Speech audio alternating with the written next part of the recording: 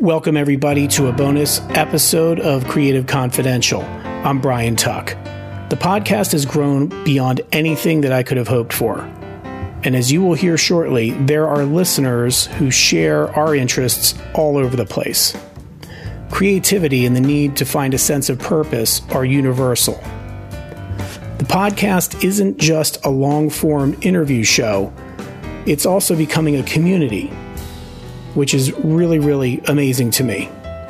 Now, in order to keep this going and to keep the podcast 100% commercial free, I need your support. Go to the podcast's webpage, creativeconfidential.net, and click on the tab that says Support the Podcast. For as little as $5 a month, we can keep this show, again, 100% commercial free. I get a lot of questions from people now about the podcast's subject matter, about the arts, about the nonprofit world, about startup organizations, about entrepreneurship. And I thought it would be interesting to share some of those questions with you here in this mini episode format. So let's get started. The first question is from Jared in Pittsburgh, Pennsylvania. Hey, Brian, this is Jared from Pittsburgh.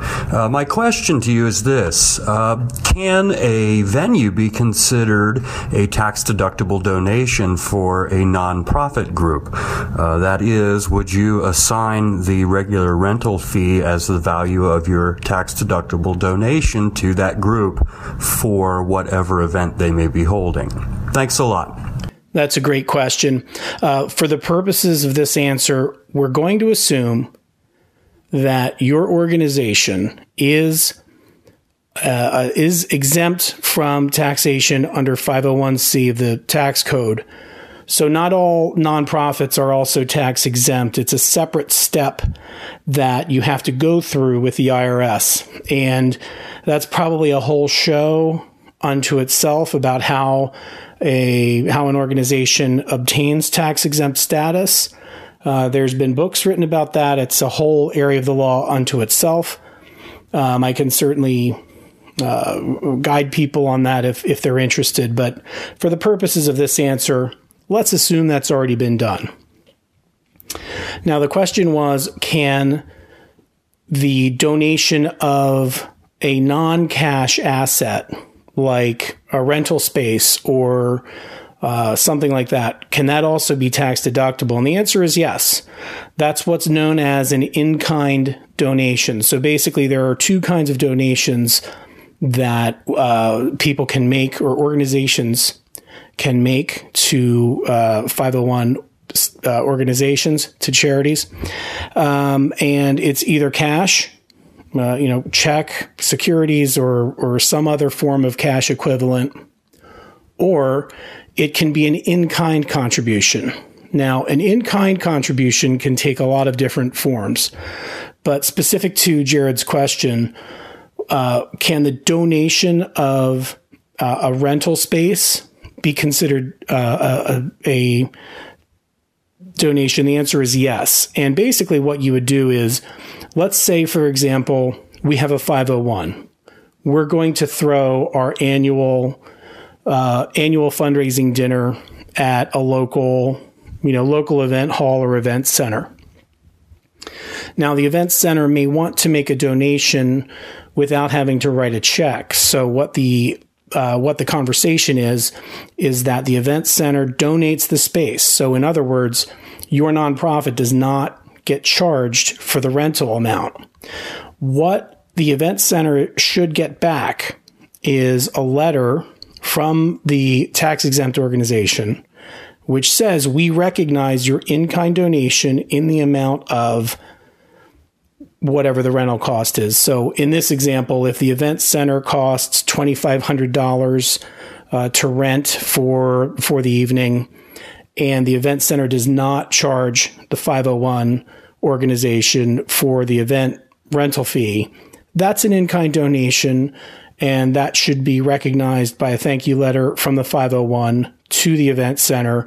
And then the event center can take that letter as evidence of its tax-deductible contribution to the 501. Hope that answered your question. Thanks.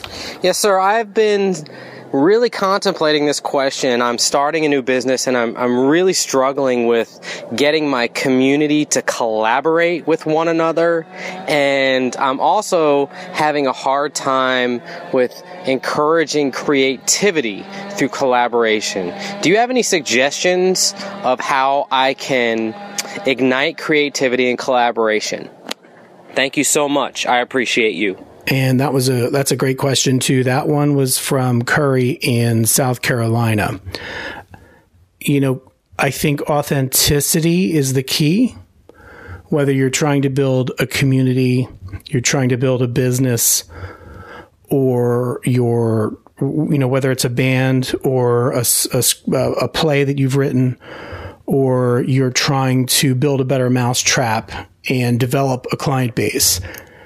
I think authenticity is really the key to doing that. And, it's okay to be quirky. It's okay to be weird and be unique and not like everybody else in your space. That's what sets you apart from the field. So I think the first thing really is be yourself and be as authentic as you can, because people want to belong to something. And if they find a quality in you that they can identify with, they're going to help you. They're going to support you.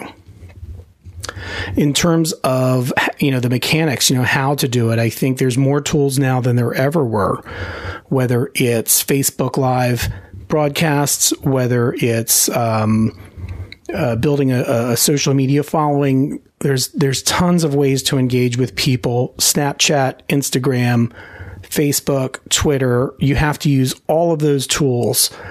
And if your community is local enough, think about doing some in-person community building, whether you can host people for happy hours, if it's a business, or if you're in a band, you got to be out where the people are, and you have to perform as much as you possibly can. So, I think the key to that is really authenticity, number one, and then you have to leverage all the tools that are available to you.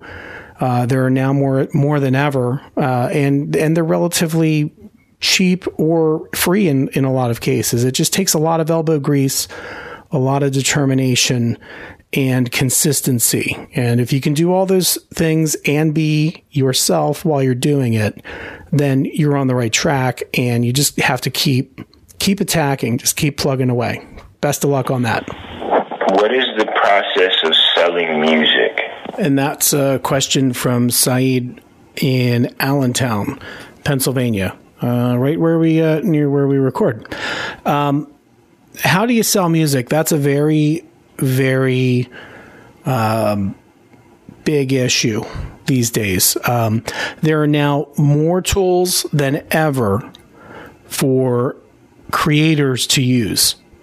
There's all kinds of apps and software that you can use, whether it's on your laptop, your iPad, your smartphone, or what have you, that puts recording technology in literally in the palm of your hand. Now, that's a major advantage that we have today that we didn't have even 10 years ago.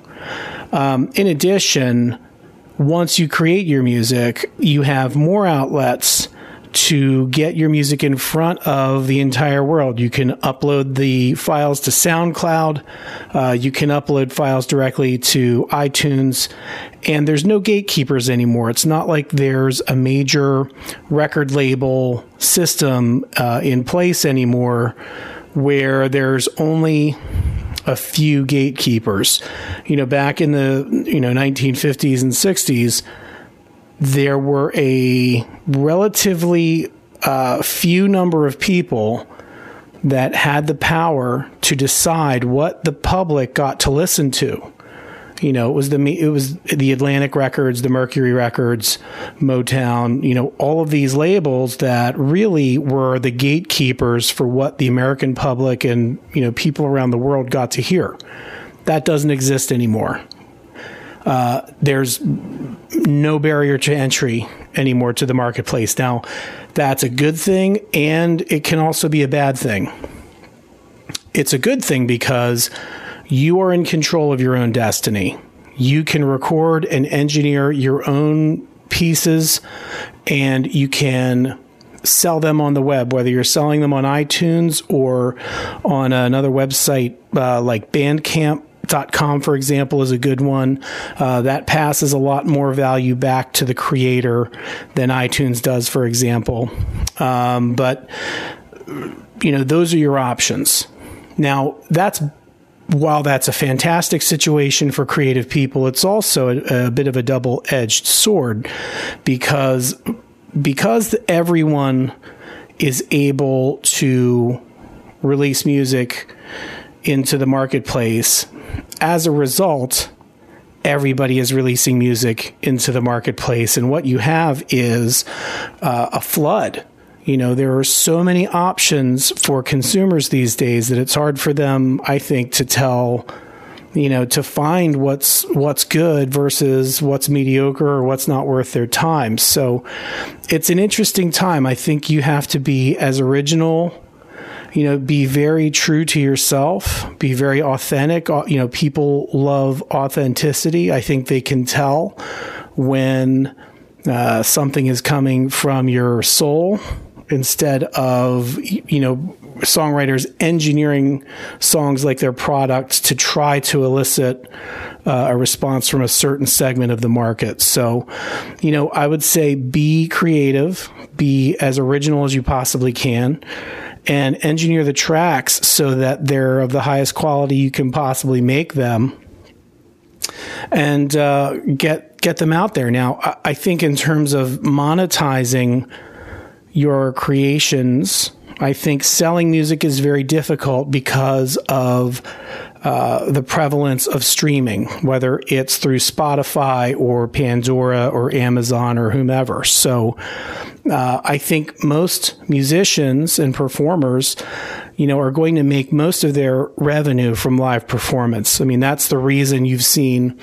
concert ticket prices go through the roof in the last 10 years. It's because all of the artists are trying to make up the revenue from live performance, the revenue that they lost because of the record industry kind of crumbling. So that's really it. Be authentic, be creative, be true to yourself, and get out there and perform as many performances as you possibly can in front of as many people as you can. And, that's the ticket. So, best of luck, and thanks for your question. That's all we have for today. Thanks very much for listening. You can check out all the prior episodes by subscribing on iTunes, following the podcast on SoundCloud, or by visiting the website creativeconfidential.net and click on the Episodes tab. Until next time, I'm Brian Tuck. This is Creative Confidential, and I will see you at the next episode. Thanks for listening to Creative Confidential with Brian Tuck. To have Brian consult for your arts organization, or to book Brian for public speaking engagements or personal coaching sessions, send an email to brian@creativeconfidential.net. That's BRYAN@creativeconfidential.net. To get future episodes automatically, subscribe to the podcast on iTunes or visit us on the web at creativeconfidential.net. This has been a Steve Mittman social media creation. Steve Mittman, socialmedia.com.